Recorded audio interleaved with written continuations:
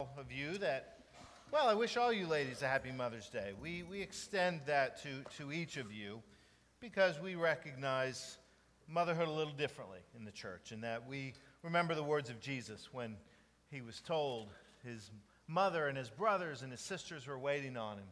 And his response is, well, who is my mother and my brothers and my sisters but those who do the will of the one who sent me, the will of the Heavenly Father? And we recognize we have a pretty broad umbrella. And so we recognize all you ladies for the influence you have on the lives of others. This is a day to bless you, whether it's biological children or grandchildren or other people who God has placed in your life. So we recognize, we honor you today, and I hope for all of us we can celebrate the memory or the relationship we have with women in our lives that have been influencers and shapers. That may be your mother or grandmother, but there may be other women in your life. In fact, hopefully it's a number of women that you can celebrate today, because we certainly have that, and some are you able to be together, and that's a joy. And if you're like me, you celebrate memories on a day like today, and that can sometimes be a little bittersweet, but still something we can find reasons to be grateful and thankful. So I hope this is a wonderful day for you. Before we get started, before we turn to our gospel reading this morning in John chapter 14, I want to share a couple things with you, a couple updates. One, last week, if you were here in worship, you know that we did a blessing for Jimmy Racky, Lori Racky, and Lieutenant John Negron, who were part of Team Manatee. And if you've been on social media, you may have been tracking their ride from, was it Chesapeake, up to Washington, D.C. They did arrive safely on Friday, finished their 240-mile bike ride over 3 days. They did have some rain. They had some, well, they said cooler weather. I think it was about 50, so in my book that's freezing. But they did have some of those things, but they made it safely, and I look forward to hearing Jimmy's sharing about that. And then he turned around and ran the 5K yesterday. So, whether he's going to be getting wheeled off a plane when he comes home in a wheelchair, I don't know. But I do know, and Jimmy will express this, I'm sure, himself, but I know that they appreciated the prayers and support and encouragement that they received. So I wanted just to update you on that. And then I want to share a personal word with you, if I could, for just a moment.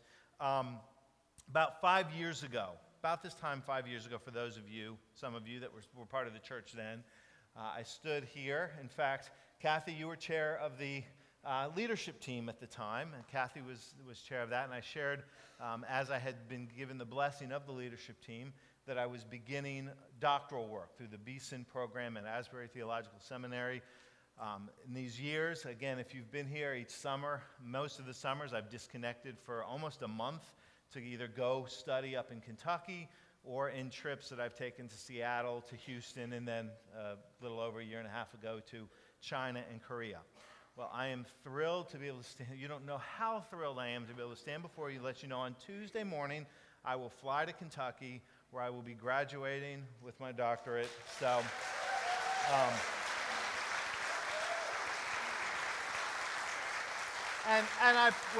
do that. I appreciate that, and I certainly do, and I certainly am thankful for that and value that. But I share that with you largely because you all have been a part of the journey. And I haven't shared some of the trials and tribulations necessarily up here, but I have in many small groups and prayer groups. Many of you have prayed for me and for Tony and for the kids as they've had to put up with me through this. And you have been very patient as I've taken these times away and supportive. And so I do thank you. You have been and are a part of this journey, and I will be thinking of you as I celebrate this with family this week. And I can confidently say, I am not done with learning, but I am done with formal education. So we celebrate that. And then I will be going then shortly, for those of you who prayed for my trips, I'll be leaving not too long to go. I get one more trip as part of the program, kind of an after graduation. It's the first trip I get to go on where they can't give me an assignment to do around it. But I'll be going to Kenya, Africa. And I'll be learning for some church leaders and ministry that's going on there in Nairobi. So who knows what you'll hear about that in the weeks to come. So cover those prayers. Reverend Jay Morrison's going to lead, and my dad's going to come back and be with you for Sunday, so you'll get some of that in the time that I'm away. But thank you for your prayers and support. So I wanted to share that with you. I hated to do it on Mother's Day, but I wanted to be able to share it with you personally before some of you saw it on social media. So anyway, now there's no smooth transition here, but let's transition to our gospel reading today from John chapter 14. These words that Jesus speaks. And, actually, before I even get to that, I wanted to frame it, get ourselves thinking a little bit about kind of the context or some of the ways I want us to kind of reflect this morning. I came across a sign in one of those craft stores that you find. Look how Rustic Rose is, where you go back in the back corner if you've been in Rustic Rose, and they have those etched signs and things. I saw one not too long ago. You may have seen it. It makes the rounds, but it's called Mom's Rules, and I thought it was appropriate for Mother's Day. It's called Mom's Rules. It says this: if I cook it, you eat it. If I buy it, you wear it. If I wash it, you put it away. If I clean it, you keep it clean. Right. If I say bedtime, you say goodnight.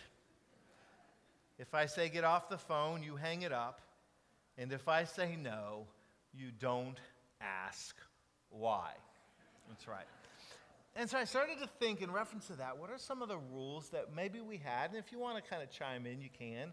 But any memorable rules that maybe your mom had, or a caregiver, maybe grandmother, somebody that had in the homes or the places you grew up. Any kind of rules that kind of there's always kind of some standard universal rules. But any rules that you remember from? Because I said so. That's come up at the other service too. Because I said so, which is kind of the rationale for whatever rule Mom makes up. You're right. Don't question. Because I said so. Any other ones? This is not a democracy. That's right. Yes, sir.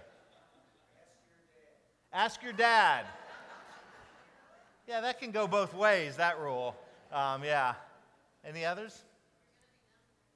Yeah, that's a good one. Tony's mom. And if you're going to be dumb, you better be tough. That was one. Yeah?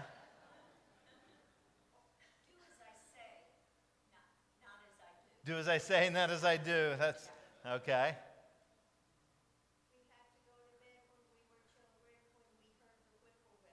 When you heard the whippoorwill, that's when it was bedtime. You just went. You heard the whippoorwill and you went to bed. Okay, so that's a Massachusetts thing. That's a northern thing. Okay, some of you know. Yes, sir. Be home when the streetlights come on. Yeah, that's a different day and age, wasn't it? Yeah.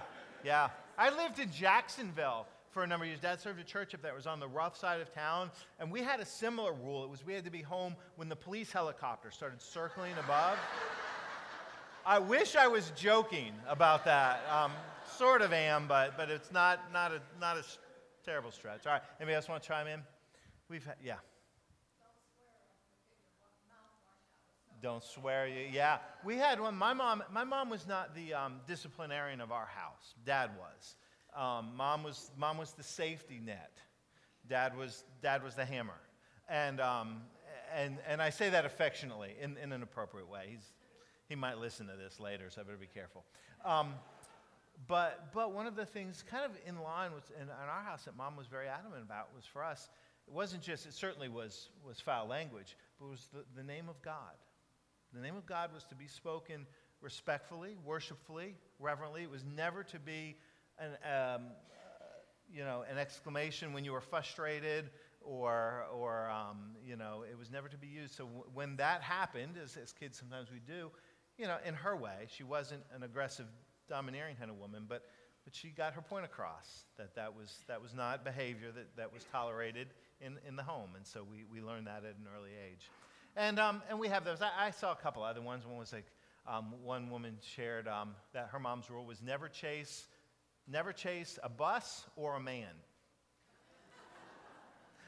The other one, I wrote a couple of them down, was never date a man prettier than you. And then a good one for all of us, especially in this day and age, never write anything down you wouldn't want your mother or your grandmother to read. And boy, that could be that's a good social media application right there. But the idea is the rules, the the things that frame our lives and some of the choices and some of these things that have kind of shaped us and hopefully our behavior. Because on a Mother's Day, what we do is we really celebrate those who have had an impact in shaping who we've become, and very often who we've become is given credibility, given testimony, if you will, by the choices we make and the lives that we lead. And Jesus has something to say about that. And it begins for us at verse 15. This is John, again, chapter 14, verse 15, and this is what he says. He says, "If you love me, keep my commands." We might say, follow my rules. "And I will ask the Father, and he will give you another advocate to help you and be with you forever, the Spirit of truth. The world cannot accept him because it neither sees him nor knows him, but you know him, for he lives with you and will be in you. I will not leave you as orphans, I will come to you. Before long, the world will not see me anymore, but you will see me. Because I live, you also will live. On that day, you will realize that I am in my Father, and you are in me, and I am in you. Whoever has my commands and keeps them is the one who loves me. The one who loves me will be loved by my Father, and I too will love them and show myself to them." Then Judas, not Judas Iscariot, said, "But Lord, why do you intend to show yourself to us and not the world?" Jesus replied, "Anyone who loves me will obey my teaching. The Father will love them, and we will come to them and make our home with them. Anyone who does not love me will not obey my teaching. These words you hear are not my own. They belong to the Father who sent me. All this I have spoken while still with you, but the Advocate, the Holy Spirit, whom the Father will send in my name, will teach you all things and will remind you of everything I have said to you. Peace I leave with you. My peace I give to you. I do not give as the world gives. Do not let your hearts be troubled, and do not be afraid. You heard me say I am going away and I am coming back to you. If you loved me, you would be glad that I am going to the Father, for the Father is greater than I. I have told you now before it happens, so that when it does happen, you will believe. I will not say much more to you, for the prince of this world is coming. He has no hold over me. But he comes so that the world may learn that I love the Father and do exactly what my Father has commanded me. Come now, let us leave." Brothers and sisters, we pray here God's blessing on the reading of his word. Let us pray. Gracious Lord, indeed, speak to our spirits, our hearts, our minds. Shape our lives by what we profess and what we do, that we would be in the very likeness of Christ, shaped by your Holy Spirit, empowered by your presence, and obedient to your call. These moments, Lord, are yours. Do with them as you wish. We pray in Christ Jesus. Amen. Jesus is kind of giving a promise, or not kind of, he's giving a promise. He's giving something here to his disciples, preparing them for what is to come. You know, he's in this journey toward Jerusalem. He's in this journey toward the cross and his crucifixion and what we know to be his resurrection and their days that will follow. But he knows a time is coming when he will no longer be with his disciples as they have known him to be with them. He will no longer be with them in flesh, in the way that we most often experience relationships. And so he's giving them an assurance. They don't understand this at the time. They will in retrospect. But he's saying to them, even when you do not see me any longer, I will still be with you. The Father and I will be with you. And he's giving this promise of what we know to be the Holy Spirit, the Advocate, the one who would rain down upon those disciples on the day of Pentecost, the one who fills our lives when we open our hearts to Jesus, who comes to be at work in and through us. It is the presence of Christ, the presence of God. And so it's this promise that he's given and this assurance that he's not leaving. That's never will I leave you. I will not leave you as orphans. I am coming to you. The world will not see me, but you will see me. You will know I'm there. And his presence shapes us in very specific and particular ways. And it shapes us for something. And that for something is obedience. That's the refrain that comes up repetitively in this text. Jesus constantly talks about keep my commands, obey my law. It is this necessary response of faith which says that we live in submission to the will of God. 4 times he talks about that, either in the positive or in the negative. Either obey, or those who don't know me will not obey.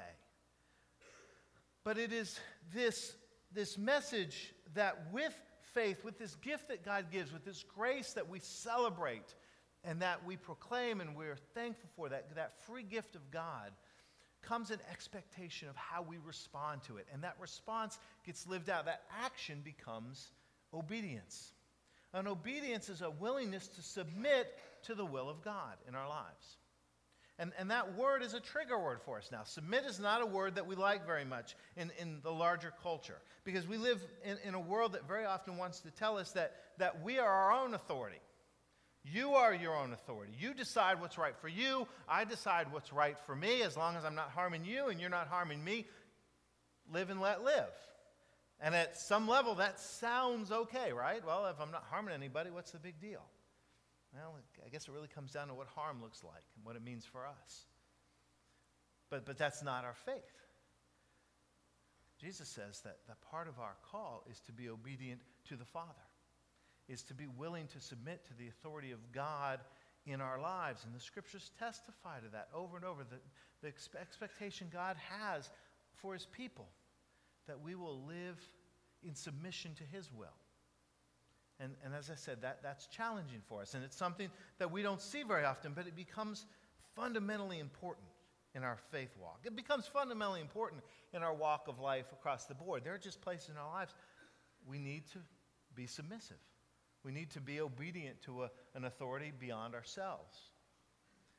I read occasionally. I have a friend whose son is a very talented young athlete and has aspirations for college athletics someday.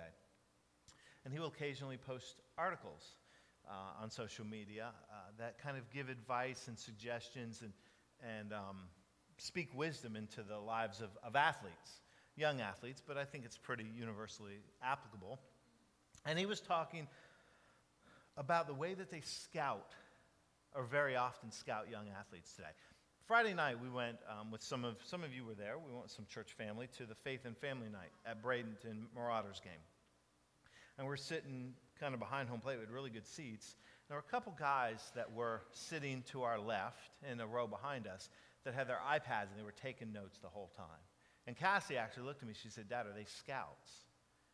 And I said, "Probably." And we didn't talk to them, I'm not sure, but they looked like they were scouts, maybe scouting for another team. They were taking notes the whole time. I've been around ball fields enough to know, kind of the look and the gesture of scouts, and they're just constantly recording things. And they were doing what we most often associate scouts to do with athletes. They were documenting the measurables. How fast does he pitch? How quick does he run? The things that can be calculated, if you will. The things, if you follow sports and combines and things, how much do they lift? How well do they block? The things we can visually see on a playing field. But it was interesting, back to this article that I was reading, it was talking about the way that the extra component that scouts are often doing nowadays, and that is for high school athletes. They will go into the schools. Coaches will know, teachers, the people that need to know they were there, but the athletes won't know that they were there.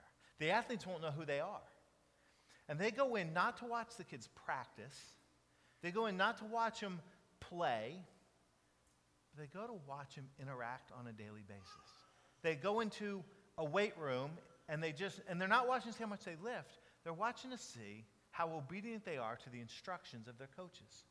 They try to observe as much as they can in the classroom to see how obedient they are to the instructions of a teacher or with their parents. They're looking to see whether they appropriately have a willingness to submit to authority, because it is something that's being lost in our generations very often, this willingness to submit. There's a story from the 70s. Tommy Nelson, I believe, wrote a book, The 12 Essential Godly Characteristics, and he talked about submission. And in his book, he talked about a scout in the 70s that was recruiting a player out of Texas, a football player, running back, who had star written all over him. And he was talking to the coach one day. And the scout said, "How many Heisman trophies do you think this kid's going to win?" And the coach looked at him and said, he'll never play it down in college. And the scout couldn't believe it because the kid just had everything, all the talent in the world. Well, as this young athlete's story unfolded, he left 4 colleges. 2 he got kicked out of, 2 he quit. Never played a down of college football. And this is why. And it's exactly what the coach said to that scout when he was in high school. He won't submit. He won't submit to coaches. He won't submit to teachers. He won't submit to his parents. He will not listen and do as he's asked. There's no sense of obedience in him, if we want to use the language that Jesus uses. Because it is important and it matters. And Jesus asks us to have that same kind of a heart, a willingness to be obedient, to submit not to what we want, but to what God wants for us. To be willing to be obedient to the commands that Christ speaks. We talk so much about grace, as we should, as that free gift of God. But we remember that there's a response to that, and that response is obedience. As James would say, faith without works is dead. And Jesus calls us that in the Old Testament, they were called to live their lives by those commands that God spoke for those 10 commandments that they used to govern their relationships with each other and their relationship with God. And then Jesus comes along and he gives us an example of the way that we live our lives. What are the commands of Jesus? What does a life lived in submission to Jesus look like? Well, it begins to look like Jesus. So it's a life that models the things that Jesus calls us to, such as loving our neighbor. Jesus talked a lot about that. Praying for our enemies. That's what a life of submission to Jesus looks like. It's not easy. Caring for the poor and the marginalized and the afflicted and the broken and the forgotten about. When you have done it to the least of these, my brothers and sisters, you have done it to me. Not giving in to the power structures of this world that value life by accomplishment, material, and influence, but rather a life that is valued by service and sacrifice. That's what submission to Jesus looks like. And Jesus says, obey my commands. Obey my commands. So the actions of faith are obedience. But the motivation of obedience is love. The action is obedience, but the motivation is love. And that's the second half of the equation. 4 times Jesus talks about obey my commandments. 6 times he says this, if you love me. If you love me. The flow of obedience is important. We do not submit ourselves to the will of God out of fear. We do not submit ourselves to the will of God because God seeks to dominate us, but rather because God loves us. And because he has placed around his children commands that are meant not to stifle life, but to liberate us, to free us for the abundant life that he offered. We talked about that abundant life last week. God speaks commands to us through Jesus out of his love for us. And so we recognize that the motivation of our obedience is our love for our Heavenly Father, who has unconditionally shown his love to us. And that's the reality. You know, we talked about these rules that maybe your mothers or other people in your life had growing up. Well, this is what I think we all intrinsically know growing up when we have rules. We don't always like them. Sometimes we push back against them. But do we not know that they're always in place out of love? And when a mother says to us, hey, don't sit so close to the TV, even as a little child, we might not like it. But I think even as a kid, we recognize that that's being spoken because there's somebody that cares enough about us to not want us to be in detrimental positions. Or, hey, make sure you put your jacket on, it's cold outside. You know, simple rules, but they're meant to provide protection for us, to kind of guide us. You know the most unhealthy environment that a child can be raised in spiritually, emotionally, and physically? You know the most unhealthy environment that a child can be raised in? Anybody want to guess? What's that? There's no rules. Yeah, submissive. Raise a child in a permissive, thank you, in a permissive environment, in an environment where there is no boundaries, where he or she gets everything they want. We think that sounds wonderful, but what psychologists and child psychologists and sociologists will tell you is that young people crave boundaries. They crave rules. Now, there's not a teenager in the world that's going to tell you that. We wouldn't have. Not one of us would have went, hey, Mom, Dad, could you put a few more on me? A few more. We don't, because most of us had it. But when a child doesn't have it, and Hannah, you probably see this in your work, when a child doesn't have that, they crave it because why? They know rules and boundaries mean somebody loves them. Somebody cares about them. And that's what we celebrate today, the people that care about us. Ryan deals with this. Tony and I, in fact, last night, he went out to Anna Marie for a friend's graduation party. And when he does those things, we kind of say, okay, Ryan, here's the rule. Give us a glimpse. Now, that may not mean anything to you. Some of you may know. Glimpses I've talked about before. It's an app on the phone. He triggers it, and it means we can see where he is, where he's going, and when he got there. Now, to his credit, let me say this. He's never complained about it. He's never, at least outwardly. He might inwardly, but he's never complained about it outwardly. I would have hated it. But here's the thing. I think, without speaking for him, what he knows is we ask for that not because we don't trust him, not because we think he's going to go somewhere he shouldn't. We want to know he got there safe. We want to know that if there was a problem, we could find him in an instant and get to where he is. It's not a rule meant to inhibit his life, but rather to express our love in having that life lived in a safe and a healthy way. That's what God wants for us. That's what he wants for his children. He wants us to embrace life and to, in a community and relationship, express that and experience that in fullness. The laws, the rules, the commands are not meant to frighten us, but really to free us, to experience the blessing of all that life that he's created it to be. And so for us, obedience is important, but it's birthed out of love. It's birthed out of a recognition of God's love for us. On a day when we celebrate motherhood, and whatever that may mean, it's a celebration of love. We remember a God whose love is infinitely greater than anything we can begin to imagine. There's a story I came across a few years ago, but I thought it was a wonderful example for us to kind of close with today. And it comes from, well, the date maybe is familiar to some of you if you're a sports fan. The date was April 8th, 1974. Anybody know what happened on April 8th, 1974? Hank Aaron. On April 8th, 1974, Hank Aaron broke Babe Ruth's home run record.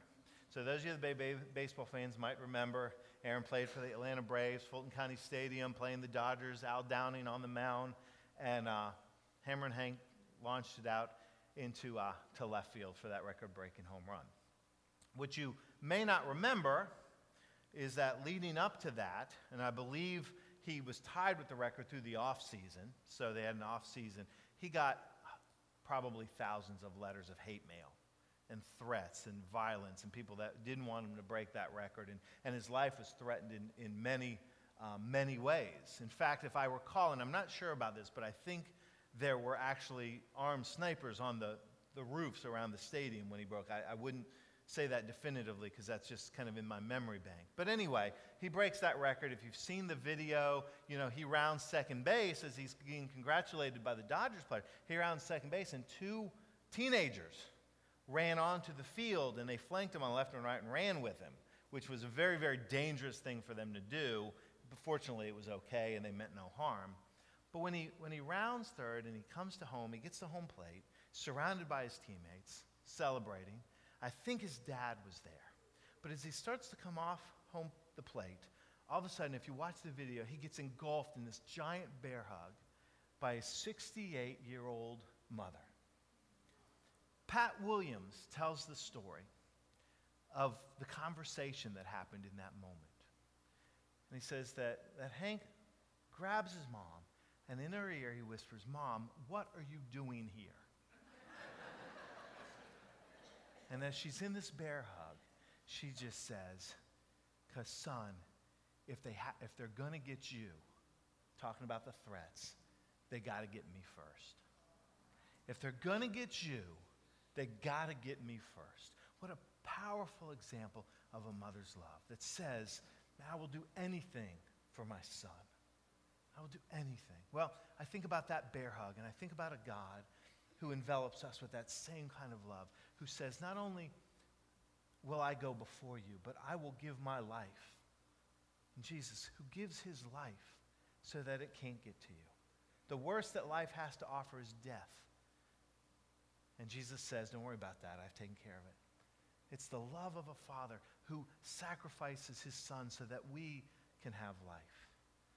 And out of that love that he has for us, we're called to obedience. We're called to faithfulness. Let that be the motivation. The action of love is obedience. The action of love is faithfulness. The action of love is love, because that's the way of Jesus. That would be the testimony of our lives. And that we would feel that embrace, like a mother embracing her son, that embrace of God upon each of us. And out of that love, we'd be moved to faithfulness and to obedience. Amen? All right, let's pray. Gracious and loving God, we are thankful for your love. And that our obedience would be a testimony of our gratitude, of our acceptance of that love, as we seek to live like Jesus and to love like Jesus, because you have first loved us. So, Lord, we thank you for your grace, but move us in the directions toward the practices and behaviors that honor you, and that we would witness to our faith in all that we say and all that we do. We pray in Christ Jesus. Amen.